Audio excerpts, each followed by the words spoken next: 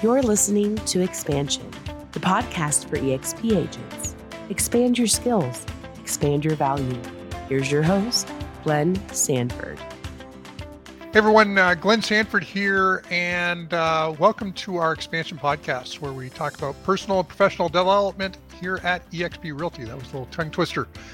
Today, I'm excited to talk to Skyleigh McCallum out of Kamloops, British Columbia, with the Forever Kamloops Real Estate Group. Welcome, Skyleigh. Thank you so much for having me. I feel very grateful to be here, actually. So thank you for inviting me. Oh, and no, thanks for coming over. We had a little conversation before we started the podcast with some of the team in the background, and you just mentioned that you have snow on the ground up there, and the conversation was that something about that we have three people from Canada, Toronto, Kamloops. I'm not sure where the other person's from. We're going to do that here in a little bit, and the comment was like we've got a lot of Canadians, and so they replied really quickly when we sent a request out. I made the comment that it's because it's probably snowy and they got nothing else better to do than sit in front of the computer and actually reply. Oh my God.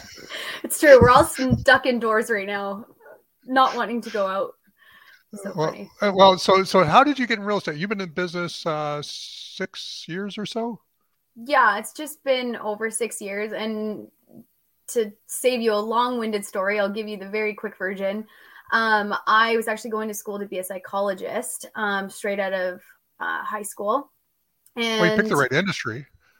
Yeah, right. I know. It's kind of funny. I didn't realize they went hand in hand, and they really do. But I was going to school for psychology, and I was working at a pub, and my husband and I, actually, we've been together 13 years now. So we've been together since high school, and we decided to have a baby. Like, I want to say it's fairly early, but I mean, I guess a lot of people have babies that young, but we bought our house, and he was like, let's have our first kid. And I was like, I said yes. And then after I woke up with a 6-month-old in my arms, I was like, I don't want to go back to school and serve and try and raise this child. So there was actually a mortgage broker that was a regular at the pub that I used to work at. And so I kind of interviewed him because I was like, I should do that. Like, it looks like there's a flexible schedule, no ceiling for your income, all those things that kind of work for the real estate industry as well. And in the middle of that conversation, he kind of said something about maybe that I should be a realtor. And so I interviewed with a realtor for a team before I even registered for my schooling at that point. And once I talked to that person, I was so sold, and I had my license 3 months later. So no, and that's pretty quick to get your license, I think, in Canada. Like a lot of times it takes a little bit longer for a lot of Canadians. Yeah. It's a year-long program here. And then you can do it as fast as the 3 months. So you can hand in up to 2 assignments a week. There's 20 assignments, so it would take about 10 weeks. And then once you finish that last assignment, you can register for your exam. So that's I did it as fast as humanly possible. But the reason for that is because I had a 6-month-old and my mat leave was going to run out. So pretty much as soon as I started that interview process to signing up for my licensing course to my license landing, she turned 1 year old and my mat leave ran out, and I was ready to go because I didn't want to have this empty space of no income and trying to serve and all of that. So I was in a very big hurry. Okay. And did that power you to some early success then in your career as well? I would say yes, because it was do or die. I feel like a lot of people get into it and they're like, I'm going to take a slow start to this, and I'm just going to get my feet in and I just didn't have the time. I really didn't have the time. I ended up selling 40 houses my first year, and it's probably because I had this child who needed me to do well, because I didn't have another option. So, well, congratulations on that. And being hungry definitely plays a role. I always, it was always interesting when I interview people and they'd want to either join the team or become an agent. And they said, well, I like houses. And that was their whole motivation. There's got to be a lot more motivation than that, because this is not the easiest business to be in. if you're not hungry, because I agree with that. And on top of that, it's funny, like two things. Number one is that I didn't think it was going to be the way that it is. So I did join a team, and thank God for that, because I had no idea what I got myself into. Yes, I did interview with somebody before, but it's definitely a lot different than you think it's going to be. From the outside looking in, everything is very superficial, and I feel like that's with every industry, but for real estate specifically, because that's mostly what I know, it is a lot more intensive than what you think it is on the outside. So there was that. And then I just feel like you gotta get it done, and it just No, how, and so I kind of jested at it, but so how has the psychology background played a role in your being an agent? I think it's really helped a lot, actually, because we are in a people business, and you do need to know how to deal with different personality types. I mean, I do truly believe that there are different people out there for different types of agents. So it's not a one size fits all. There's tons of different clients out there and tons of different agents out there. So there's that. But I mean, being able to kind of not change your personality, but being able to kind of like bend a little bit to what your client needs is obviously very important. I feel like for being in a customer based industry, you would need to be able to pivot. And I believe that we should be pivoting about 80%, and our clients really only need to move about 20.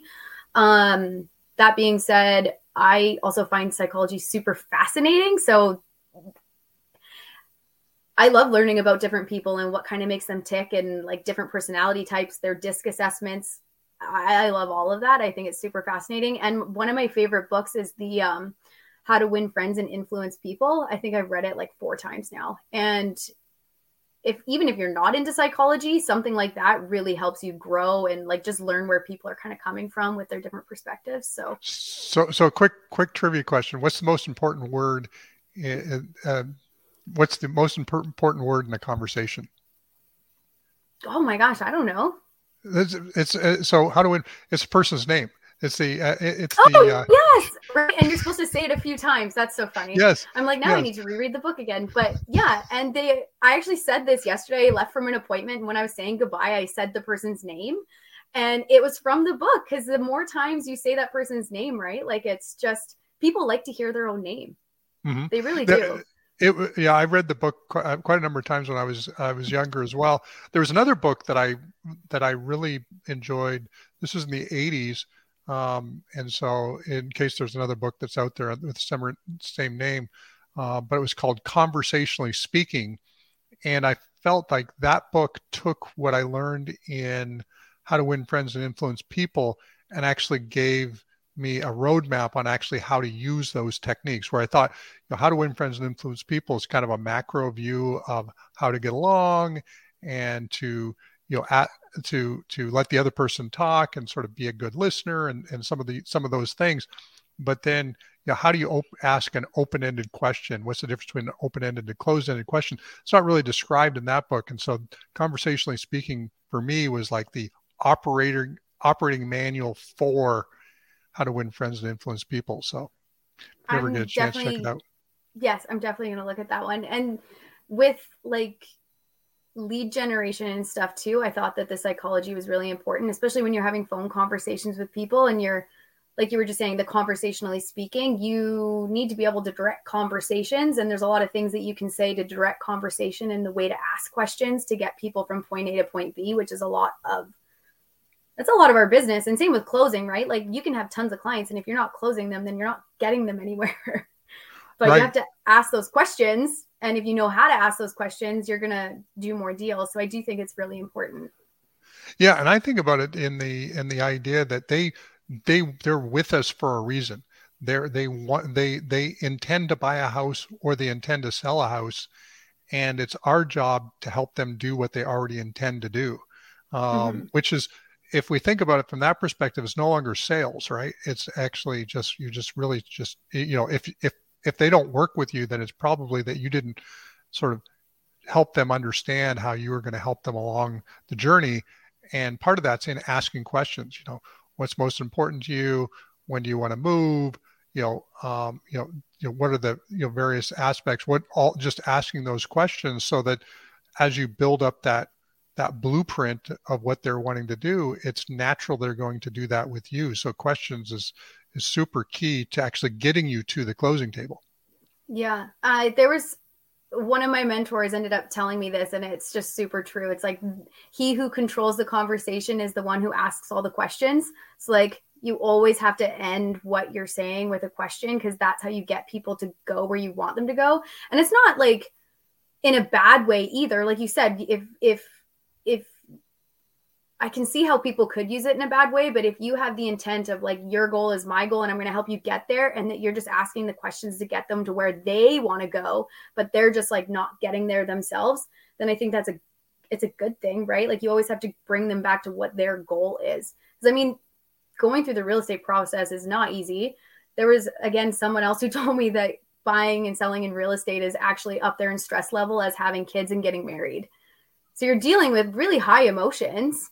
And a lot of times you're not thinking super clearly. I mean, I've bought and sold a few houses myself, and I know that it is very stressful.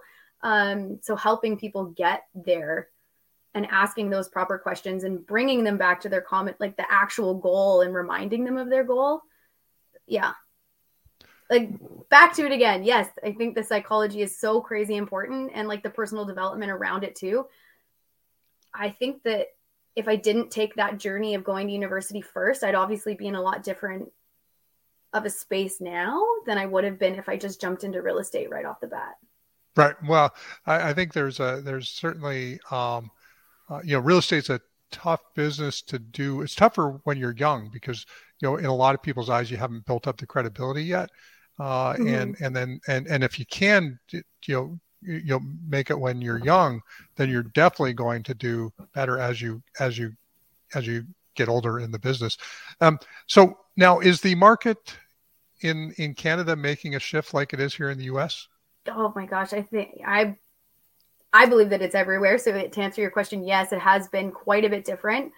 A lot of people are scared right now. But I mean, everything has a cycle. It's going to be okay. Right. Well, how are you managing how are you managing the shift? Well, I just upped our lead generation because there's always going to be people who are needing to buy and sell real estate. So I really just upped our lead generation. And I mean, there are some people who are waiting until spring, but that's not to say that there's not people who are ready to go right now for different reasons. So I upped our lead generation. We're just doubling down and making extra calls. And then just like managing people's expectation too, right? Like I'm available if they change their mind and if they want to have an open conversation. I'm not here to change anyone's mind as to what the market is doing, and to make them not feel scared about it. People have those feelings and it's totally okay to have those feelings. But if they want to have a conversation about it and like see my perspective on it and that I do believe it's going to be okay, and historically it's going to be okay, then I'm here for that too. But I've just doubled down on our client volume so that there are going to be transactions. There's nothing in my mind that says that we're not going to have any sales in the future. Like I'm not scared about that. So right. So now you speak about increasing your lead generation. I suspect it's online or internet, but what is your lead gen strategy? What does upping that mean? So we have three main marketing pillars that we use on the team. The biggest one that we do, I don't want to say biggest, but I feel like the one that actually gets us the most sales every year is our online lead generation program. So it's the typical Google AdWords that we pay for. People sign up to our website. We make the phone calls, nurture those clients, and then eventually they come through the pipeline ready to go based on their timeline. So we spend a certain amount of dollars every month, and I just ended up adding extra money into that so that we get more leads every month because it's pay per click, right? So right. Yep. And so do you manage your PPC spend, or do you have somebody on your team that does that? So I pay a company called Asterisk. They're the ones who do all the Google AdWords, and I'm the one who tells them like how much we're willing to spend every month. Okay, cool. So you Yeah. outsource that, they kind of manage that for you. Yeah. And then for in your market, of course, every market's a little different, but what are you finding is your average cost per lead? So originally, originally we were actually paying into a company. I just switched actually because I was keeping track every single month how many leads were coming in. We were using a company called Make It Rain, and it was like 30 something dollars per lead. It was quite expensive. We weren't really getting a whole lot of leads from it. That being said, I didn't want to change too quickly because I was like, well, if they're really high quality, then that should be okay. That being said, it really wasn't working. So we ended up switching over to the Asterisk company. And now our pay-per-click is probably down to about $10 per lead instead. And we've actually more than doubled, I believe, how many leads are actually coming in on a month with the same budget, which has been amazing. So. Oh, awesome. So you've been able to improve the lead quality, the number of leads, and then you're increasing your spend on top of that. So that's helping you keep at least the front end of your funnel full. Yeah. How many agents do you have on? Do you have a team? Yeah, so we do have a team. There's myself and 2 other agents on the team, and then we have. We're so off balance, and it sounds very weird to say this, but we have 4 admin staff, and then we have 3 agents. Okay, and you've got that many admin staff because you're doing so many deals, I suspect? The reason we have so many is because originally when I started creating the team, I was looking for a jack of all trades, and I realized that is just not it.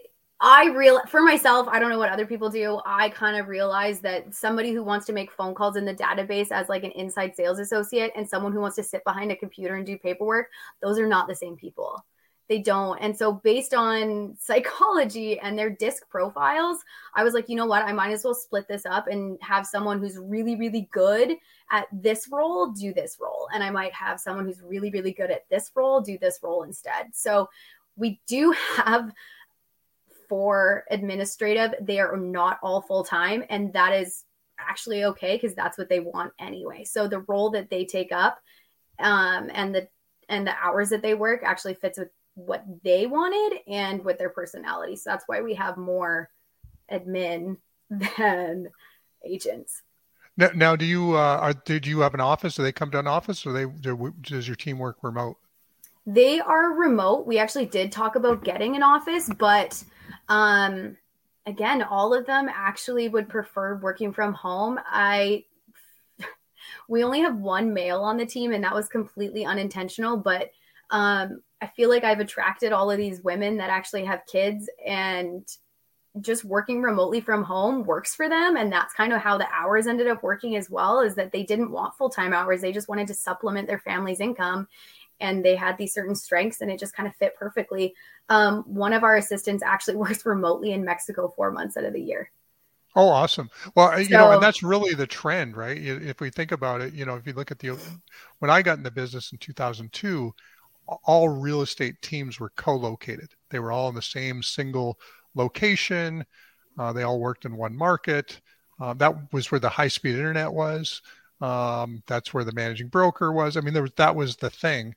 And then as I ran 6 real estate teams before I started EXP, and they were all over the country, and then our teams were working. They were working in offices, but for multiple teams. So there was the staffing side. And then when we started EXP, we literally said, "Hey, everybody go home, take your computers home, and this is either going to work or it's not going to work." And then I said, if it doesn't work, we're all looking for work. That was my motivational speech. So we made it work. But now it's actually, I believe that anybody who works and builds their real estate team in a fully remote, aligned way, they'll have more success over time because it gives them the ability to not be limited by geography.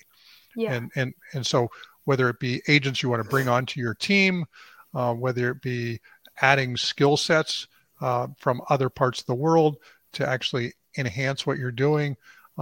You should be able to do a lot of the work at lower cost than if you were having somebody come to an office, because you don't have to recruit from just your one locale to do that work.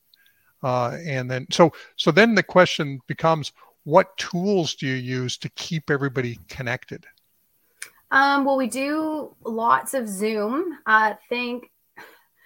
Not that there's a silver lining to COVID, I would say, but I mean, technology did move very, very quickly. And I am grateful for that aspect of things. I feel like I'm always a glass half full person. Tiptoe around that because not everybody's going to feel that way. But it moved everything really forward. And Zoom being as good of a platform as it is, we use it all the time. One of our assistants is actually in the Philippines. And she has her own private Zoom room. She hangs out in there. So if you want to go check in on her and like touch base with her and work with her, she is in that Zoom room, which is really cool. And then we also have weekly meetings that we touch base on.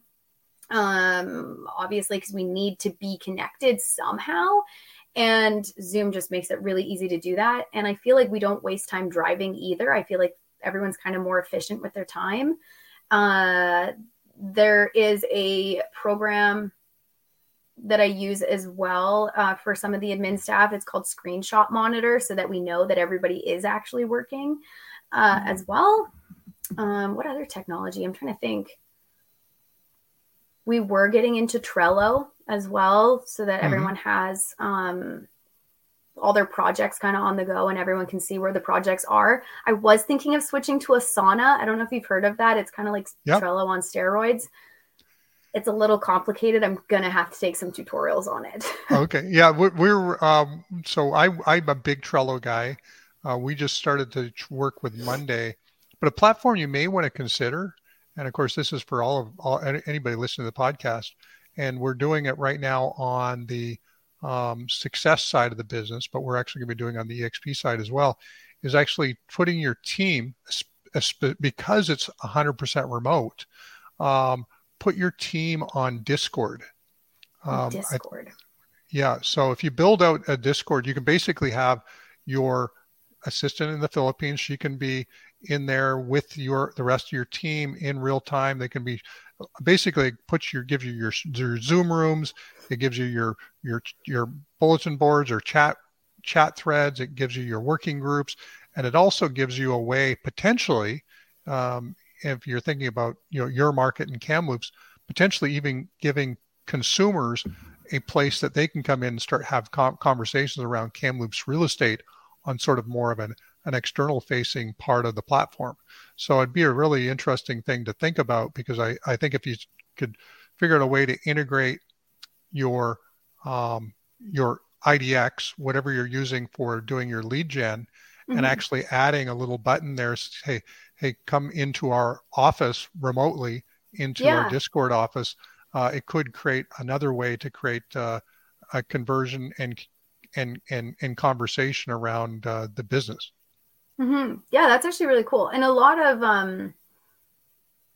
the generations change, right? Like there are certain generations that really liked coming into brick and mortar buildings. And then the newer generations, like millennials and Gen Z, like they don't want to walk into an office. It makes them extremely uncomfortable. They don't even want to pick up the phone. Let's be honest. So there's too many adults there. Yeah. Yeah, exactly. But I think that would actually be really cool, because having those newer generations, like they're gonna need to find a way to actually communicate with people when they want to move forward things. And I mean, texting, I believe it or not, I'm actually not a huge texter. I actually really like talking on the phone, which is funny because I am a millennial, but efficiency wise, it makes more sense. And if this actually did become a thing efficiency wise, it would be very quick to just meet with who you want to meet. And I think that the newer generations they are that instant gratification. They want things really quickly. So that would be a way to actually satisfy that for sure. Yeah, well, definitely check it out, and feel free to come check out our server that we're doing for success. And I'll just give the address here, just so people can hear it. but it's discord.gg/success, one word.